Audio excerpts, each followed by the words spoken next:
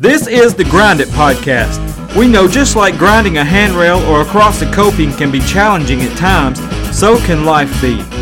We share God's Word and personal stories to encourage you to keep grinding and to not give up. It's time to grind. So here's the old school skateboarder himself, Randall Tucker. Welcome to the Grind It Podcast.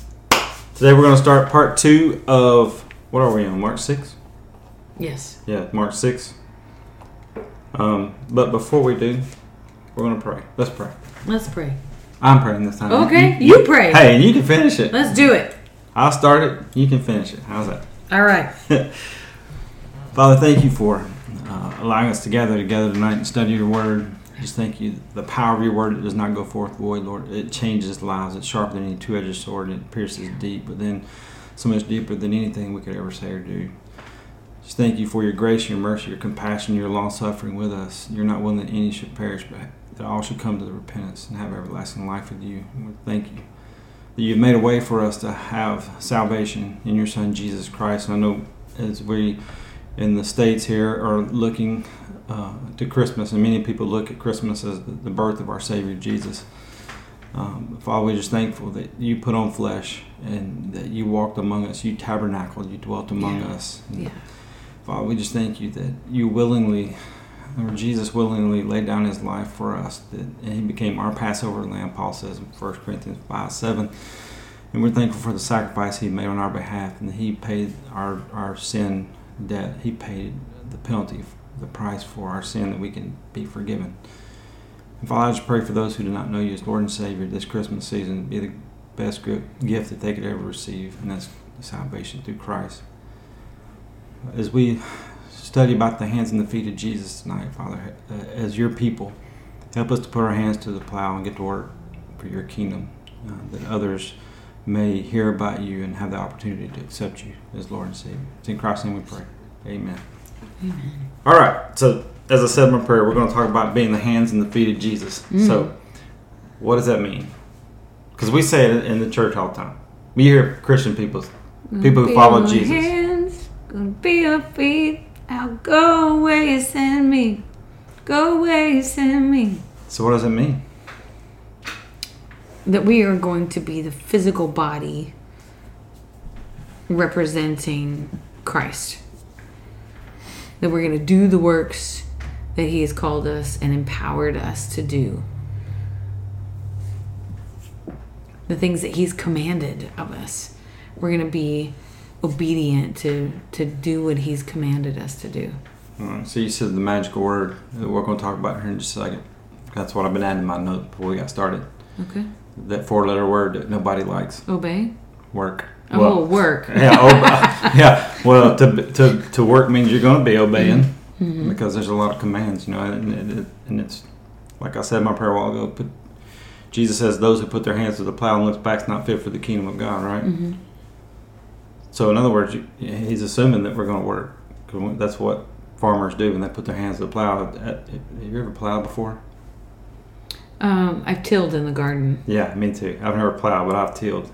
That thing beats you to death, right?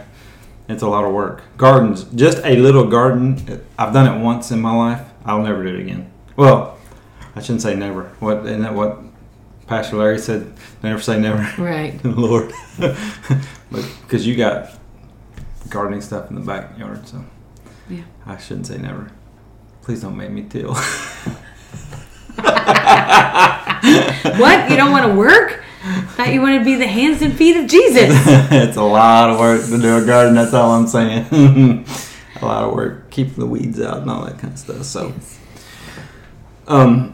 So let's dig in a little deeper about what it means to be the hands and feet of Jesus. Some questions that I want to ask is, when we look at Jesus and what he did, do people see that in us? Because when we're studying the book, and obviously we've only done 5 chapters, but in those 5 chapters, it's packed with all these things that Jesus did. Mm-hmm. Right? Do people see that in us? Us personally as his followers, me and Shelby at this table, our families, our children, our churches, Because if we're going to say that we are the hands and the feet of Jesus, then do people see Jesus when they look at our lives? Mm-hmm. Are we literally being the hands and the feet of Jesus? When we look at, let's take Jesus out of the equation for a second, because obviously Jesus ascended back to the Father, right? Mm-hmm. And he had handpicked 12 disciples, and he poured himself into those 12 disciples for 3 years, and then he left them in charge, right? And he said, you're going to stay in Jerusalem and wait for the promise of my Father. This happens in Acts 2. The Holy Spirit falls on them. Mm-hmm. He empowers them, and then they go out. And so he says, greater works than these. Oh, that's a good one. You will do. Yeah. Greater works. There's works. The word. There's the word again. I didn't even think about that. That's actually a good scripture. Bring that back up in a few minutes. So when we look at the disciples in the book of Acts, and we see all these things that they're doing, the teachings, the miracles. Mm-hmm. I mean, you got Peter walking past people, and his shadows is healing. Healing people. Well, I mean, we've talked about this many times, and I don't know the answer to this. I don't understand why it's this way.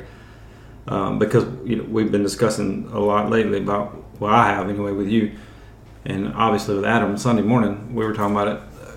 Why more times than not, I've prayed for people. You were talking about a while ago. You pray for people all the time. You pray for a lot of people, and nothing happens. When Jesus prayed for people, something happened every time. Right. When the disciples, I mean, obviously Peter's walking by in his shadow is healing people. Mm-hmm. Was it Paul that had the handkerchief? Right, the cloth, yeah. Cloths that were prayed over, and then they were taken to the sick people. Now today you got Peter Popoff, and that's really his name, Peter Popoff, with his miracle water. On the infomercials at 3:00 in the morning. No. Yeah. But I can't believe I mentioned Peter Popoff on my podcast. But anyway,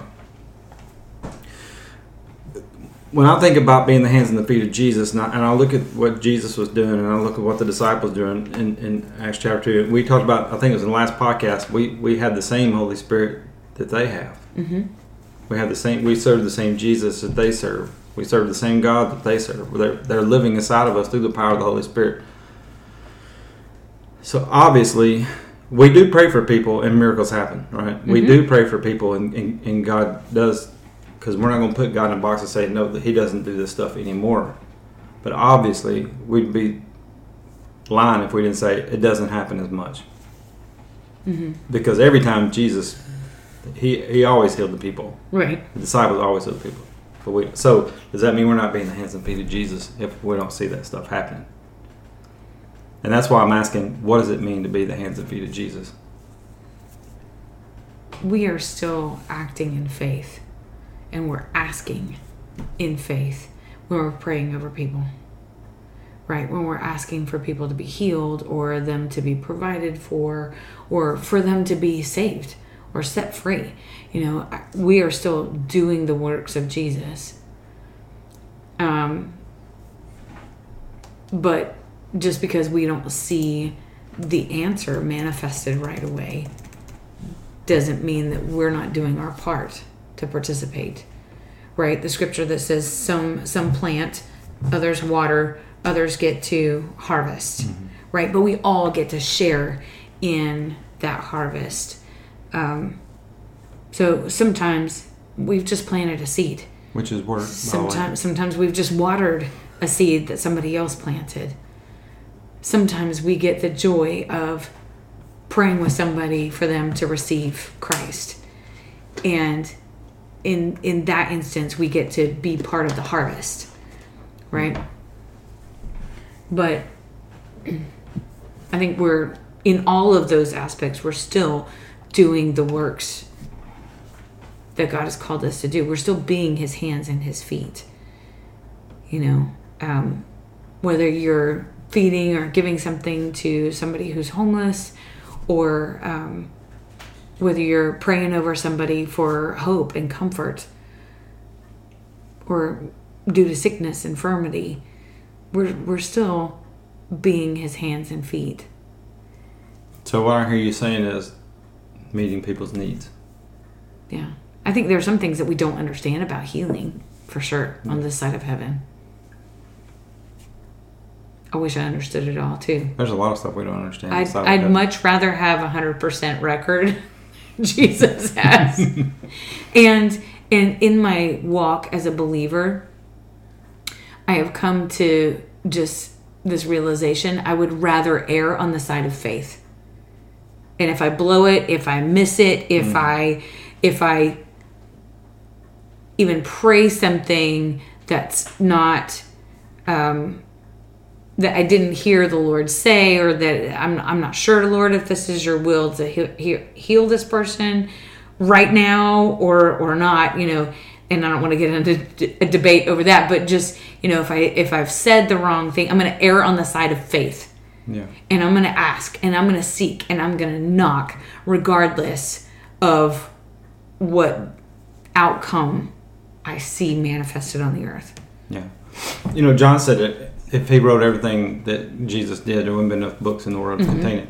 But what a lot of people don't realize is Jesus didn't heal everybody. When at the pool of Bethesda, we know about the one guy that Jesus healed, right? Mm-hmm. But there were lots of people there that didn't get There was probably hundreds of people gathered around, because that was their hope when that water got stirred, by the angel. The first one in got the healing, whatever, and so there's a competition there, and there was a lot of people around that pool because that water was their hope. Mm-hmm. There was a lot of people there that needed healing that day, and only one person got healed that we know of, that we're told about.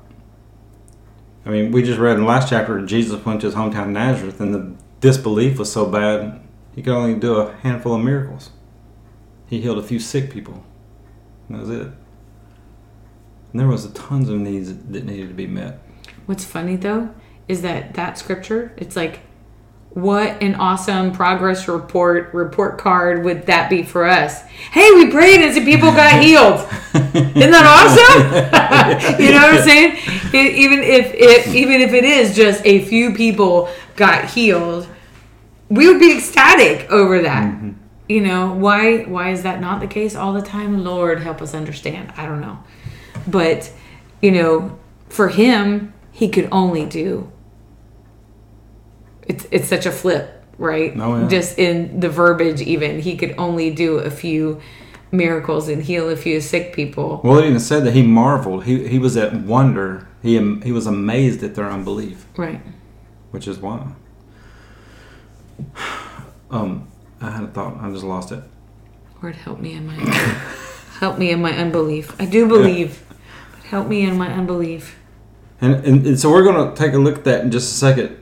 This word works, and the disciple, because the disciples are going to be taking over for Jesus, and so they've been like the helpers, if you will. They've been on the, not really on the outside, but they've been watching Jesus from a distance do all this stuff, teach all these amazing things, and people are in awe of his authority, right? And he's casting out demons, he's healing withered hands, he's the quadriplegic jumping up immediately and picking up his mat and taking off, and the 12-year-old dead girl is breathing again, right?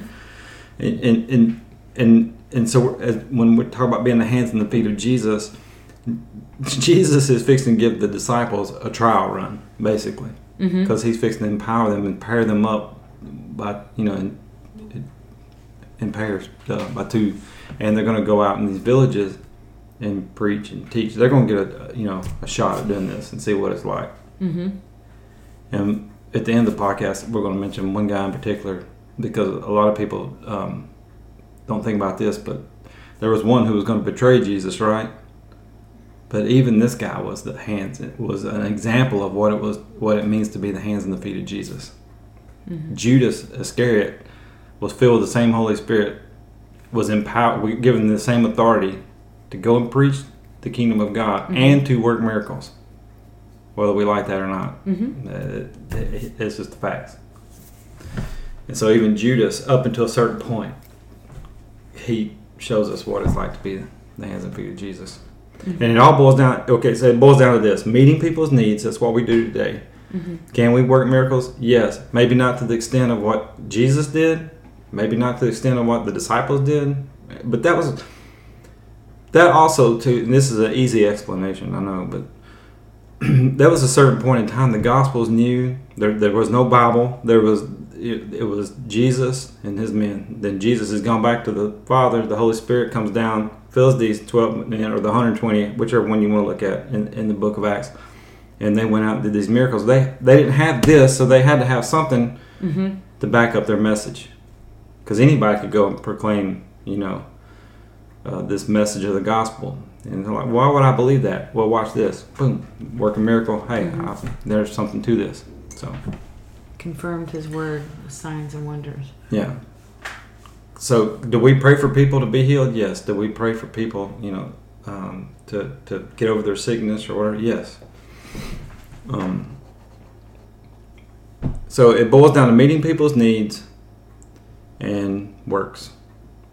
The ugly 4-letter word. I was thinking about so as individuals, followers of Christ, do people see Jesus in us? Are we literally being the hands and feet of Jesus like we claim? When people look at our churches today, and this is what Pastor was talking about Sunday in the prayer time, talking about the apathy of the church, or not apathy. Was it apathy? Okay, and I get that mixed up with lethargic. So I always say lethargic, because churches today are lazy. Christians today are lazy. We don't want to work. We don't want to think about, because we work 40, 50, 60, 70 hours a week. We don't want to think about coming to church and working. Or let me put it a different way. We don't want to think about serving the Lord, serving Jesus as work. I put this in my notes. It probably offends somebody when I say this, but there's the welfare system is good. It was meant for good, right? When the government came out with the welfare system. But let's just be honest. There's people today in 2023 that takes advantage of the welfare system. They don't want to work, and so they come up with the ways that they can cheat the system. And we do the same thing as Christians. We've said this in several podcasts lately, but we want the Savior. We don't want the Lord. We want the benefits of a Savior, but we don't want somebody telling us what to do. We don't want a master. We don't want a Lord. We want to go to heaven, but we don't want to get our hands dirty. We don't want to work because we work enough at work. But if we're going to be the hands and the feet of Jesus, the scriptures is plain and clear. We got to work. We got to, and to meet people's needs, that means we got to get involved in other people's lives, which is another subject. Sometimes it's messy. Yeah. I'm glad you said that. I'll come back to that in just a second, but keep that thought in mind. But social media, especially, texting, cell phones, texting, social media, people don't want to get involved in people's lives. It's easier, we don't like to have conversations. We would rather text than have a conversation with somebody.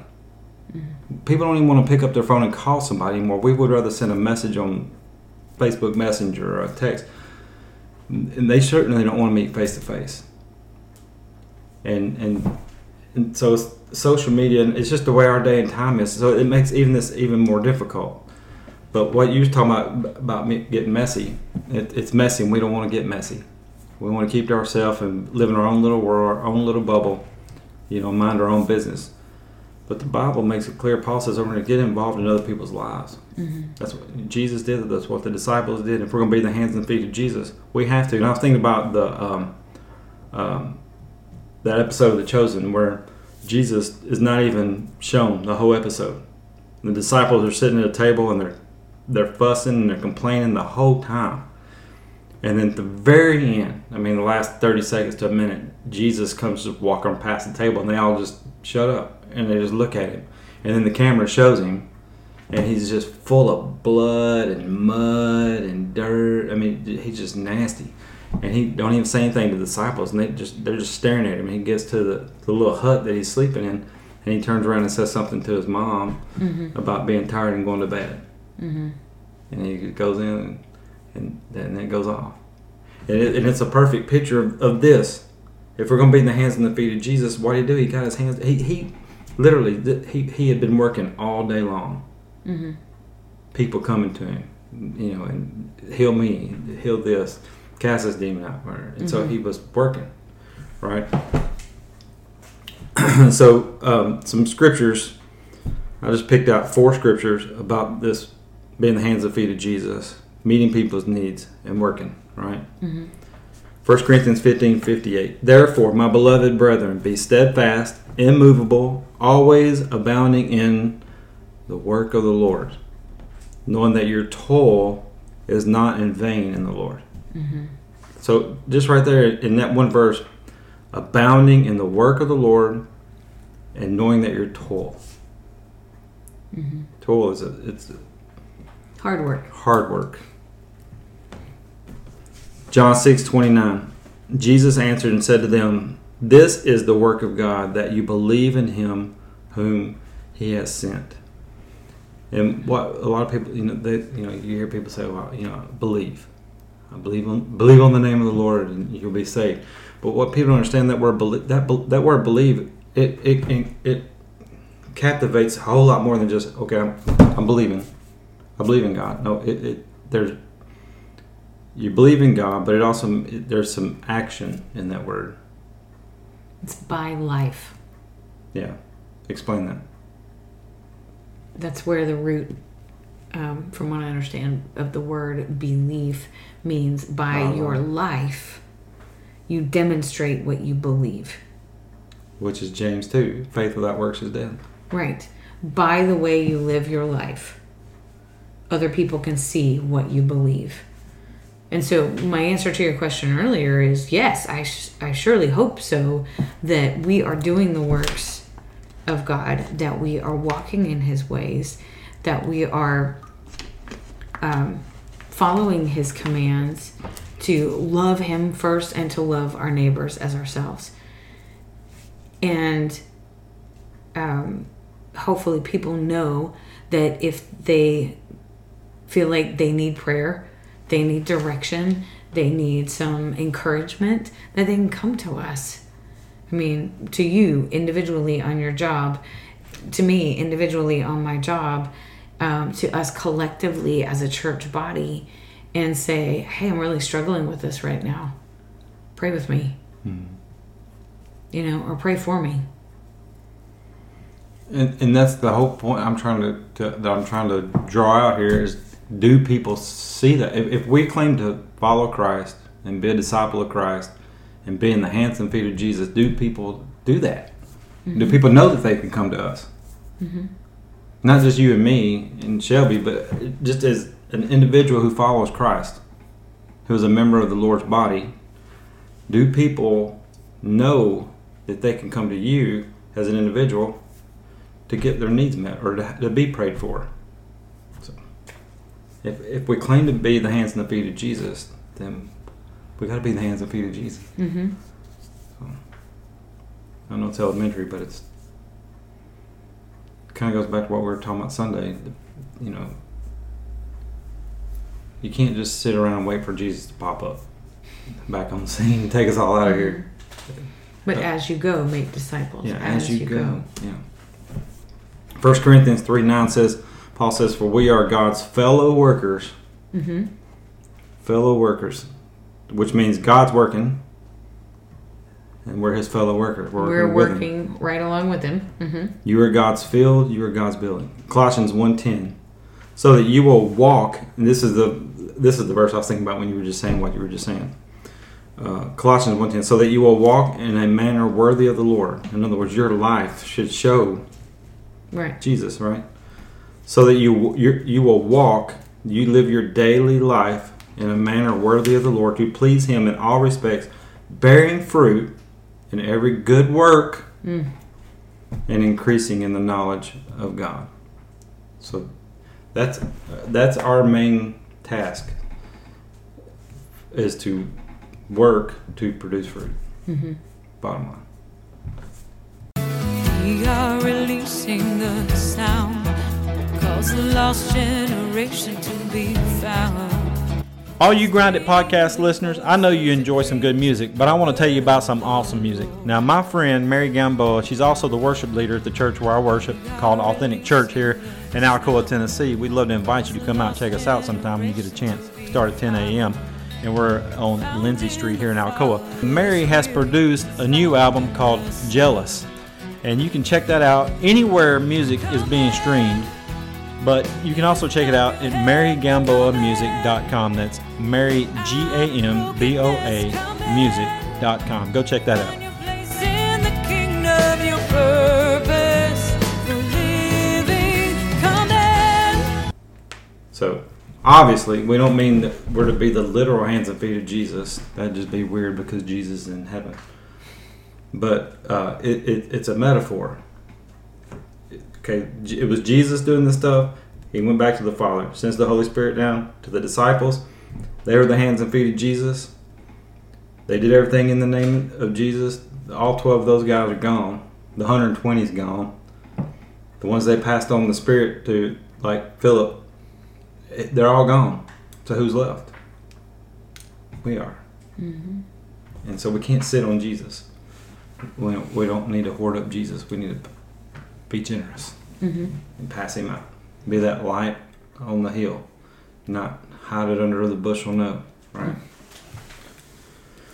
All right, Shelby. So let's talk about the disciples being the hands and the feet of Jesus. What does that mean? And so the reason why I even brought all this up is because of Mark 6:6-13, where Jesus is going to empower these 12 guys to go out and proclaim the kingdom and work miracles.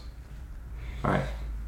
So read for us Mark 6:6-13.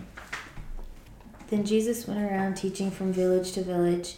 Calling the 12 to him, he began to send them out 2 by 2 and gave them authority over impure spirits. These were his instructions: take nothing for the journey except a staff, no bread, no bag, no money in your belts. Wear sandals, but not an extra shirt. Whenever you enter a house, stay there until you leave that town. And if any place will not welcome you or listen to you, leave that place and shake the dust off your feet as a testimony against them. They went out and preached that people should repent. They drove out many demons and anointed many sick people with oil and healed them. All right, so Jesus only spends 3 to 3.5 years with these guys. I'm not exactly sure where we are. Maybe a year into this. Maybe, I don't know, 6 months to a year. I've never done the timelines. But Jesus has been setting the example for these guys. They've been hearing him teach in the synagogues, teaching in the neighborhoods. Now they're going from village to village, and they're watching Jesus show the example of, okay, he's teaching with authority, and he's casting out demons, he's healing people, he's raising the dead, and then Jesus looks at him and says, okay, your turn. What? No, we're your helpers. No, you're going to go out and do this. And, oh, by the way, you're not taking any extra clothes, no extra underwear, nothing. Like when we went on our cruise, we overpacked. Especially me. I packed more than you did. I mean, my suitcase, it was running over, right?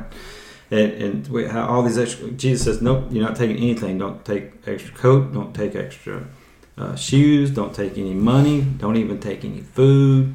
All you can take is a staff. In other words, you're going to have to rely on your faith in God. God's going to have to be your Jehovah Jireh. He's going to provide for you.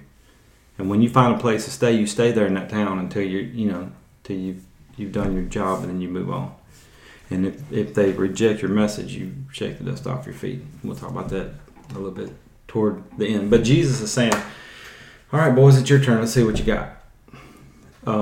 And so, who are these 12 guys? They're not rabbis. They're not trained ministers. They don't have Bible degrees. What? They didn't go to seminary? They didn't go to seminary.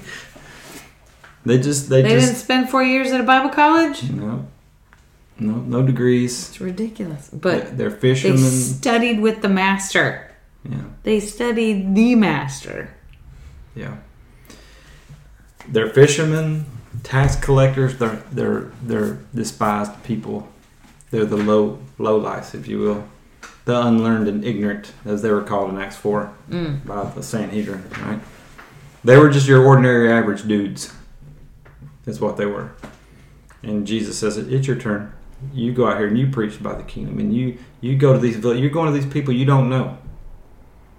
And by the way, these Pharisees, these religious leaders, they've already started plotting to kill me.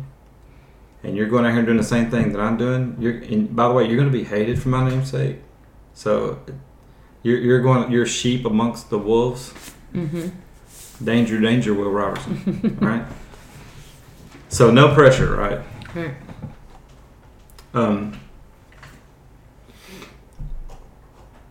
I can remember the when I first told my pastor when I was 19, and that's when I was playing drums in that big Assembly of God church, and I went to my pastor. I said, I'm called to preach, and he gave me this book called God's Armor Bearer to read and to study, and I did that, and I read it, and I did a little report, and I turned it in to him. He said, all right, you're preaching Wednesday night. I was like, well, what? He said, yeah, you're going to preach Wednesday night. And so I prepared a sermon, scared to death, nervous as all get out. On Wednesday night, you don't think there's a whole lot of people there, but this is a church of 600 or so, and there's about 200 people there, and which is a lot for your first time to ever preach, to get up in front of that many people and preach. And I preached on heaven. And, and I even still do this. When I prepare something to preach or to speak, like if I do a communion or whatever, I'll prepare it. And in my mind, it's like, this is going to be really good. And that's what I did with that sermon. In my mind, it sounded really good. And my delivery was terrible because I was so nervous. Mm-hmm. And I couldn't think. And then I didn't realize my boss was there. I didn't see him in the crowd. And that next morning, he was making fun of me of some of the stuff that I said. And I was like, I don't know if I can do this anymore or not. I'm just not fit for this. That's how bad it was in my mind anyway. And it was so embarrassing. And I could just think of the pressure that I felt just from preaching. And that's from in front of people that I knew. These guys, these 12 men are going to people they don't know. Mm-hmm. They've never cast out a demon up to this point. That I remember, they haven't healed anybody. They've watched Jesus do all this stuff. Mm-hmm. They haven't been to seminary. They may know some scriptures from when they were kids, right. Growing up in synagogue. School. But now they're the show, if you will. It's probably a bad way to put it, but they are. They're the example now, not Jesus. My friend, who is a physician, said in medical school, it's see one, do one, teach one. That's how you learn to practice medicine. See one, then you do one, then you teach one. Yeah, it helps to solidify it in your brain. Yeah. But yeah, think about it. They have seen him do it, and this is their chance to do one, mm-hmm. right? And then when they begin to make their own disciples, that's their opportunity to teach one. And we see that through Acts. Mm-hmm. I've always said that if you want to learn, because people say, I don't know the Bible very well, and I wish I knew it better. Well, get in there and teach it. Teach a young person's class. Teach the youth. Teach an adult class. Right. Because the best way to learn the Bible is to teach it. I learn as much from my students as they learn from me. Yeah. I've learned more doing this podcast over the past 3 years than I've ever learned. I went to a 4-year seminary. Well, it wasn't a seminary, it's a Bible college, but same difference. Mm-hmm. But I've learned more doing the podcast because it makes you study. It makes you get in the Word and dig. And then the Lord, the Holy Spirit, who reveals stuff to you. You're like, oh, this is pretty cool. So the spotlight now is going to be on these 12 men. And Jesus is going to give them some instructions. He says, take nothing for your journey except a staff. No bread, no bag, no money in your belts. Wear sandals, but not an extra shirt. And whenever you enter a house, stay at that house until you leave that town. Mm-hmm. So they don't have any idea how long this journey is going to be. They don't know how far they're going to be traveling. They don't know how many villages they're going to be visiting. They don't know how many towns they're going to be going into. And yet the only thing that they're allowed to take is the staff. That's it. Which means, like I said a while ago, they're going to have to rely on God. And that's what Jesus is saying. And that's what Jesus in their presence, right? Mm-hmm. We don't have that today. So we really have to rely on our faith in God, Mm-hmm. which Hebrews 11:6 says, without faith it's impossible to please God, right? Mm-hmm. But we feel, I speak for myself, but I hear from other people, we feel inadequate. Like I just said, a lot of people Mhm. don't feel like they know the scriptures. And we don't have Jesus standing beside us, cheering us on. You got this, you can do this, go get it. Even though he is doing that, he's sitting at the Right, Father's right. right hand making intercession for us every day. And he's praying Right. for us on our behalf every day. But we can't physically see him with our eyes. Right. We don't see that. But he is there cheering us on. And Hebrews 12 says that we're surrounded by a great cloud of Great witnesses, cloud. Mhm. that are cheering us on. You think of a football stadium with the people cheering on their football team. That's basically what's going on, to use the big sports analogy. So they're going to go out and they're going to preach and they're going to teach and they're going to be showing us what it's like to be the hands and the feet of Jesus. And they never hesitate. They don't buckle under any kind of pressure. If there was any pressure at all, that it doesn't seem to be. But we weren't there, so we don't really know. But Mark says in verse 12, they went out and they preached that the people should repent, and they drove out many demons and anointed many sick people with oil and healed them.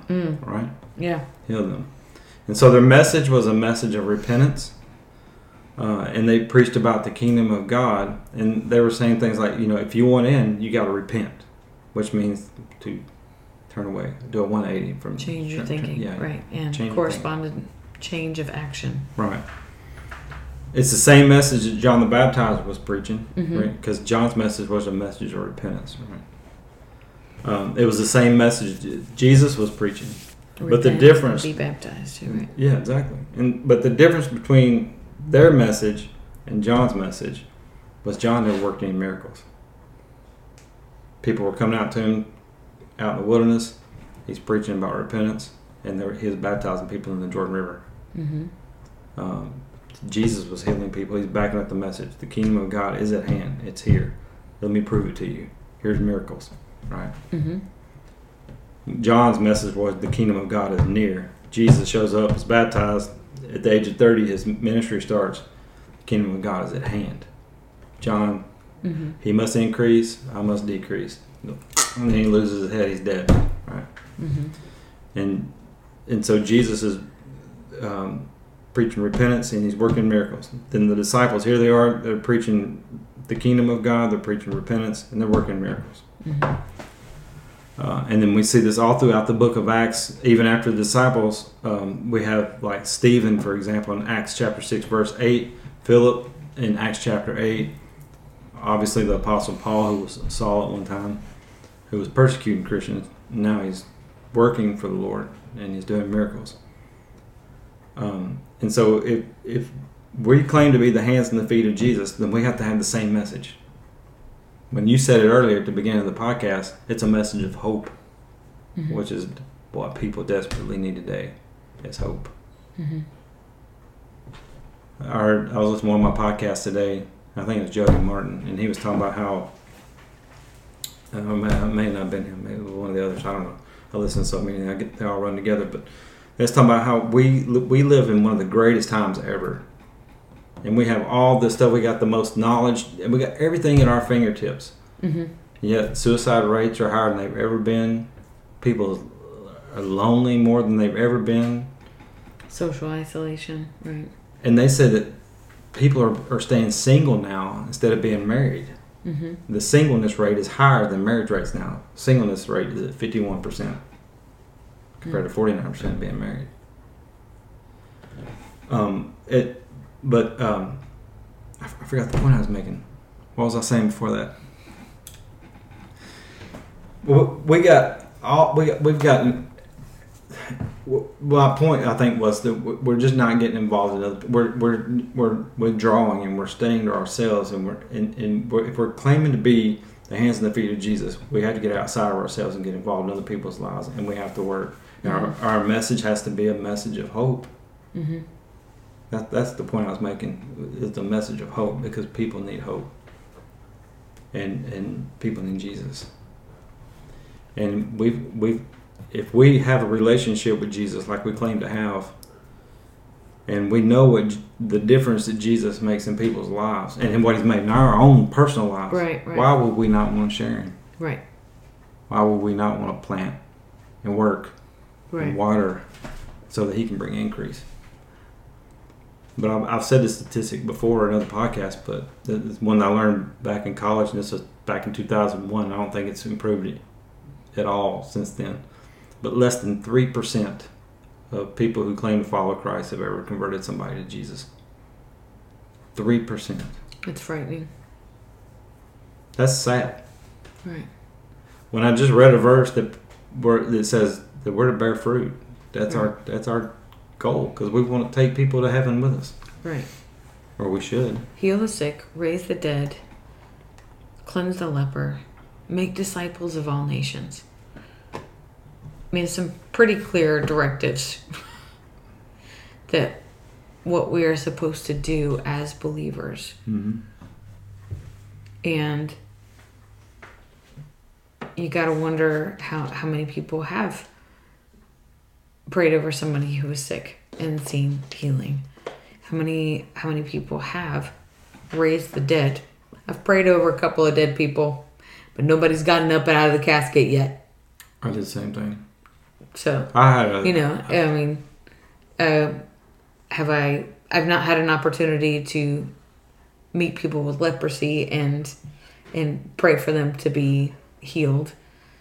I like to think that I would be bold enough to do that. But, and as we go, make disciples.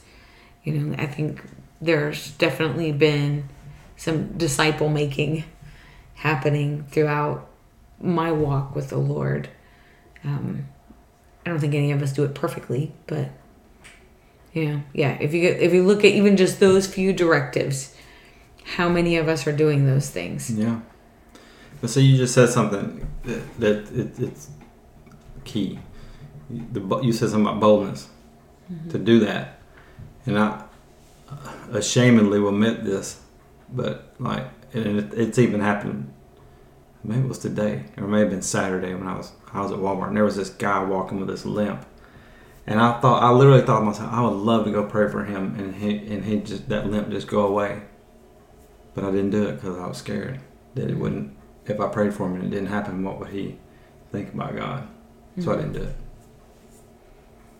Well, and how many of us do that very thing? We have that battle mentally. What happens if I pray and I ask and I say in the name of Jesus and nothing happens? Mm-hmm. Well, if you've heard Todd White's testimony about how he started praying over people and just lifestyle Christianity, he was talking about trips to Walmart that would take several hours because they'd be praying. He and his daughter would pray over every sick person that they came across, everybody who was in a wheelchair, everybody who has a limp or a cane or whatever, that their quick errands to Walmart were never quick errands. Yeah. But that how many people they prayed over before they started seeing miracle after miracle after miracle. And I think it takes us being bold enough to ask, seek, and knock. And there can be some times when we don't see it manifest. But what happens if we do it enough? You will see it. Yeah. So you're talking about praying for dead people in the casket. I had a neighbor that she had lost her daughter in a car accident. And about a year later, her husband died. And she'll say, and I believe it too, that he died of a heartache over his daughter. Mm-hmm. And but he had a heart attack and died. And she was running around screaming. I'm like, what in the world's going on? So I dashed out of the house and ran over there. And there dead body laid right there in the kitchen floor. And I just automatically went down and just started praying that, hey, God, raise him up, raise him back to life. It didn't happen. Yeah. And I was praying that out loud, so the people who were, like the paramedic came in and was working on him and stuff, and she couldn't bring him back or anything like that. Mm-hmm. So it didn't happen. And so that's one of the reasons why I don't have the confidence that I should have in the boldness. So I'm talking to myself in this podcast today. But because it was kind of embarrassing Because I'm praying, Lord, bring him back to life, but it didn't happen. Mm-hmm. And that's one, you know, I think it's okay to question God. Because there's a lot of stuff that we don't understand. Mm-hmm. But when we question God, then walk away and not stay faithful to God, we're in trouble. Mm-hmm. Don't, you know? And so I don't understand why he does things and then he does not do things. Like you said a while ago, Jesus' record was 100%. Right. The disciples' record was 100%. Mine, not so much. And I don't understand why that is the way it is. Mm-hmm. But I'm not going to put God in a box and say, no, he doesn't do this anymore. Because God can do whatever he wants to. He can speak a word and change a situation just like that in a blink of an eye. And he does. We see it all over the world. Mm-hmm. So I don't know how to answer that. But I know I lost a lot of confidence. And so I had to build that back up. Like you said, that guy and his daughter or whoever was praying in Walmart, and it took hours and hours. So there are some things that I have to work on. My confidence has waned a little bit. And like I said, like what, Carrie asked you one time, or, am I praying in the Spirit with you? And I was like, I haven't done that in a long time. So I'm not there yet. And I have to build that boldness back up and stuff like that because, just for whatever reason. Anyway, we'll move on. The only thing that matters when we take our last breath is if we're washed in the blood of Jesus or not. If we're saved, if we've been following Jesus, right? That's the only thing that's going to matter. Not how big our bank account is, no matter how many cars we have, not how big our house is. None of that matters. Right. When our heart beats for the last time, we take our last breath, we take our first breath in eternity, the only thing that matters is, am I washed in the blood of Jesus Christ or not? And if we have been washed in the blood of Jesus, why in the world would we not tell people? Right. Why would that not be enough motivation to work? Mm-hmm. That's what Paul says. The love of Christ compels me. It controls me. It gets me motivated. Mm-hmm. So we got to be the hands and the feet of Jesus. And being the hands and the feet of Jesus means that we got to get involved in people's lives, and we have to meet needs. Pray for them. Whatever, if you listen to people, if you'll take, that's why James says, be quick to listen. Slow to speak. Just keep your mouth shut and listen. People will tell you what their need is. Mm-hmm. Needs. And if you have the means, it don't always involve money. Right. We can meet people's needs without money. Right. But it means we have to get involved in their lives. Right. Sometimes it's time. Sometimes it's a listening ear. Yeah. Sometimes it's cooking a meal or delivering a meal. There's a little bit of effort, right? A little bit of effort. In verse 11, Mark said, if any, what Jesus told his disciples, if any place will not welcome you or listen to you, leave that place and shake the dust off your feet as a testimony against them. In other words, I know you haven't done this before. You're going out on your own. I'm sending you out, sheep among wolves, but hey, you got this. I'm empowering you to do so. You're going to preach the kingdom of God. You're going to work these miracles. You're going to go from village to village, and the results ain't up to you.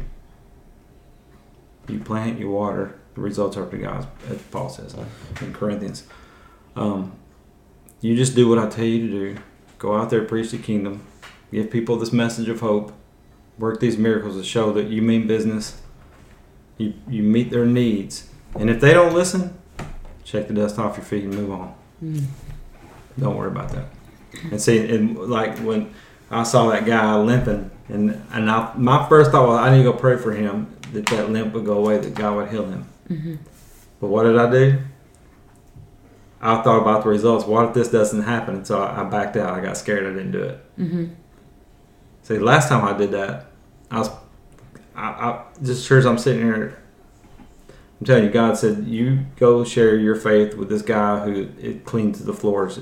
You were telling us Yeah. about that. And I locked up and I didn't do it. And that guy got killed in a car wreck 2 days later. Had a head-on collision at 65 miles an hour. Yeah. And that's haunted me for it. And that was 20, 30 years ago. Right. And it's all, I've never forgotten it. So Jesus doesn't say everybody's going to believe you. Right.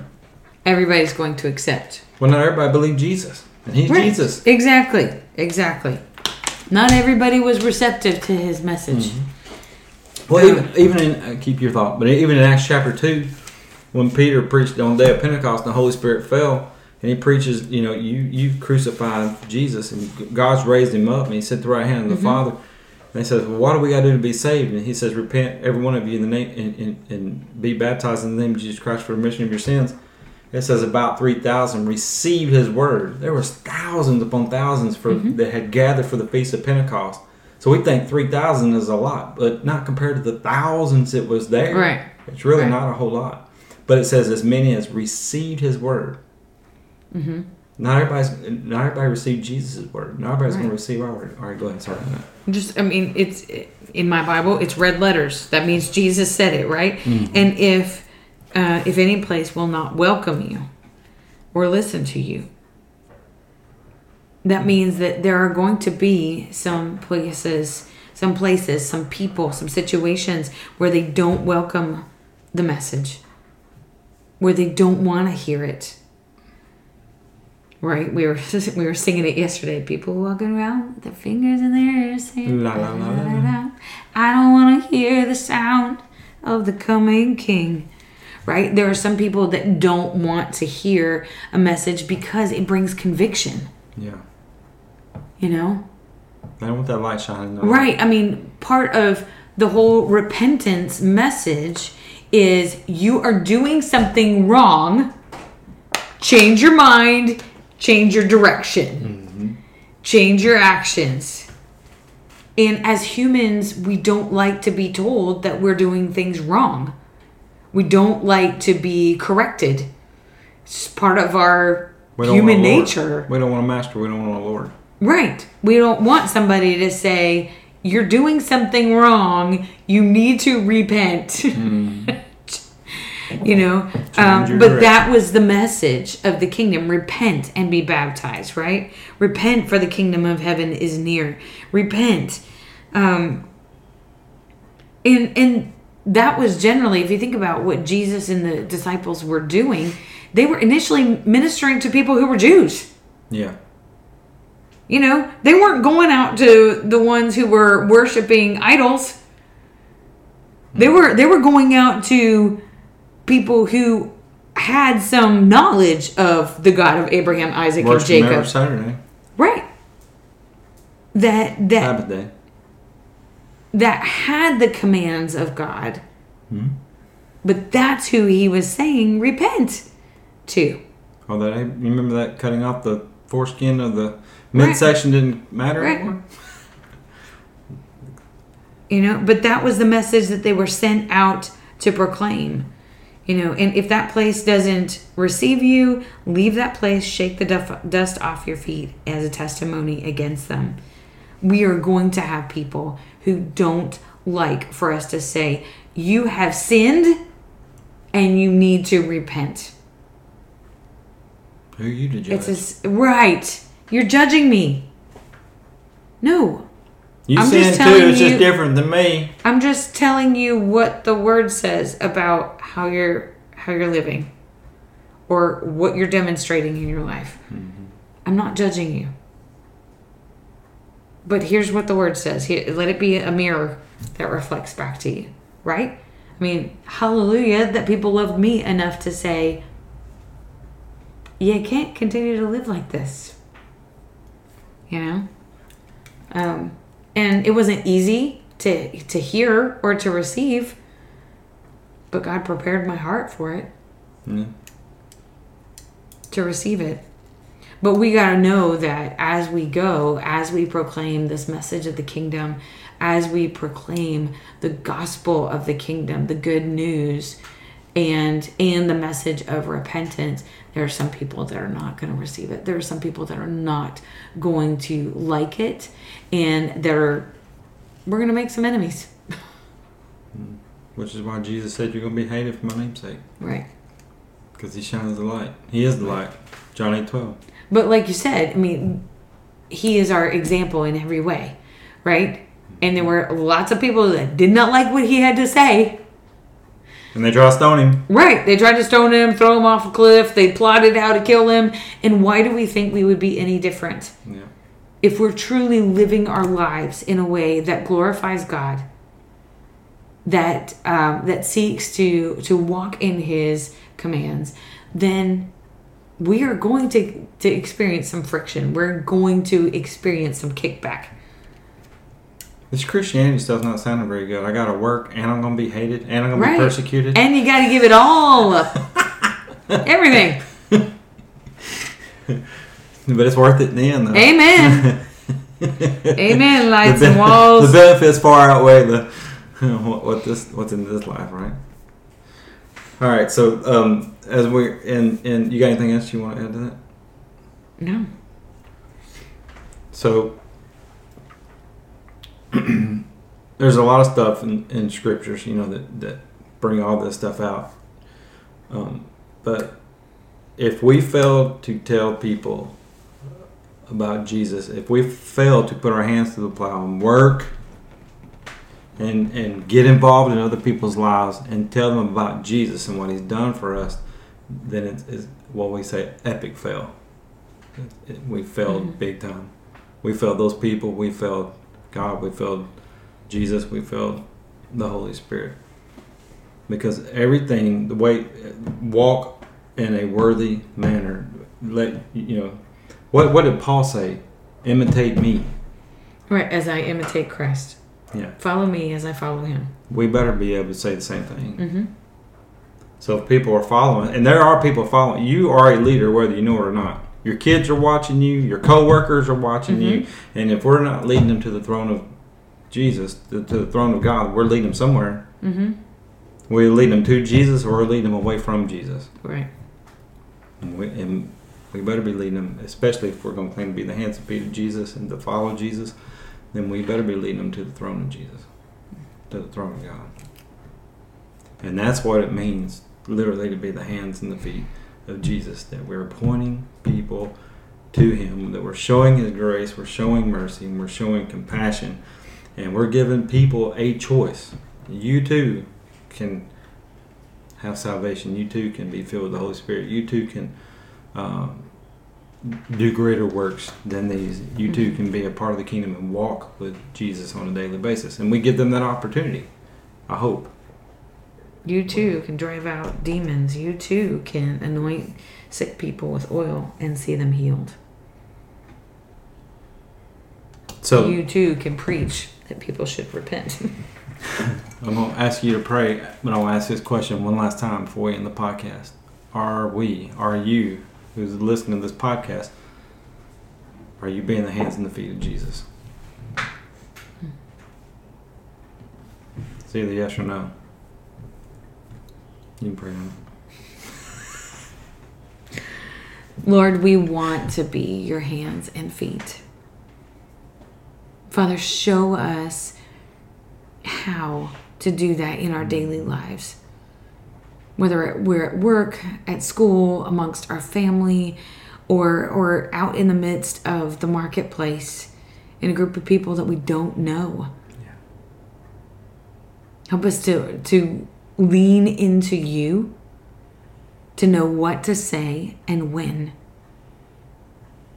To demonstrate the kingdom everywhere we go.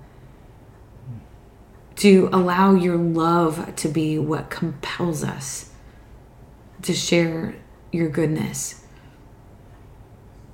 God, thank you that you see the end from the beginning and you're Lord over it all. And even the places where in the past we have failed you, where we've given in to fear, or whether we've been so self-conscious and not God-conscious that we have we've not responded to you in obedience. Forgive us.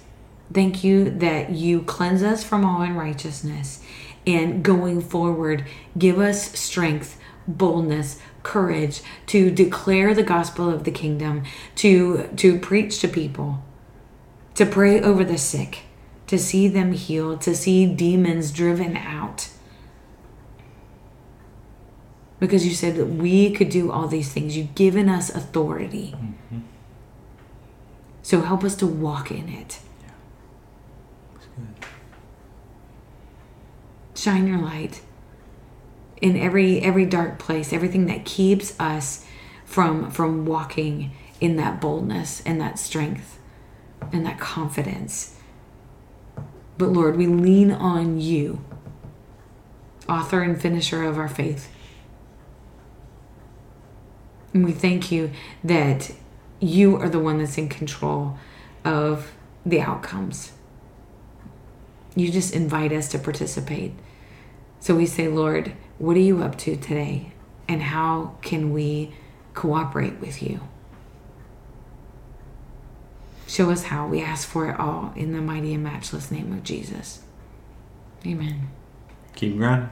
Thanks for listening to the Grind It Podcast. If we could pray for you or encourage you in any way, please email us at thegrinditpodcast@gmail.com, or you can text us at 865-418-2824. If you're watching on YouTube, please click like and subscribe, and you'll be notified about new episodes.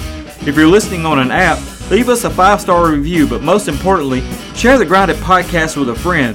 God bless you, and remember, keep grinding.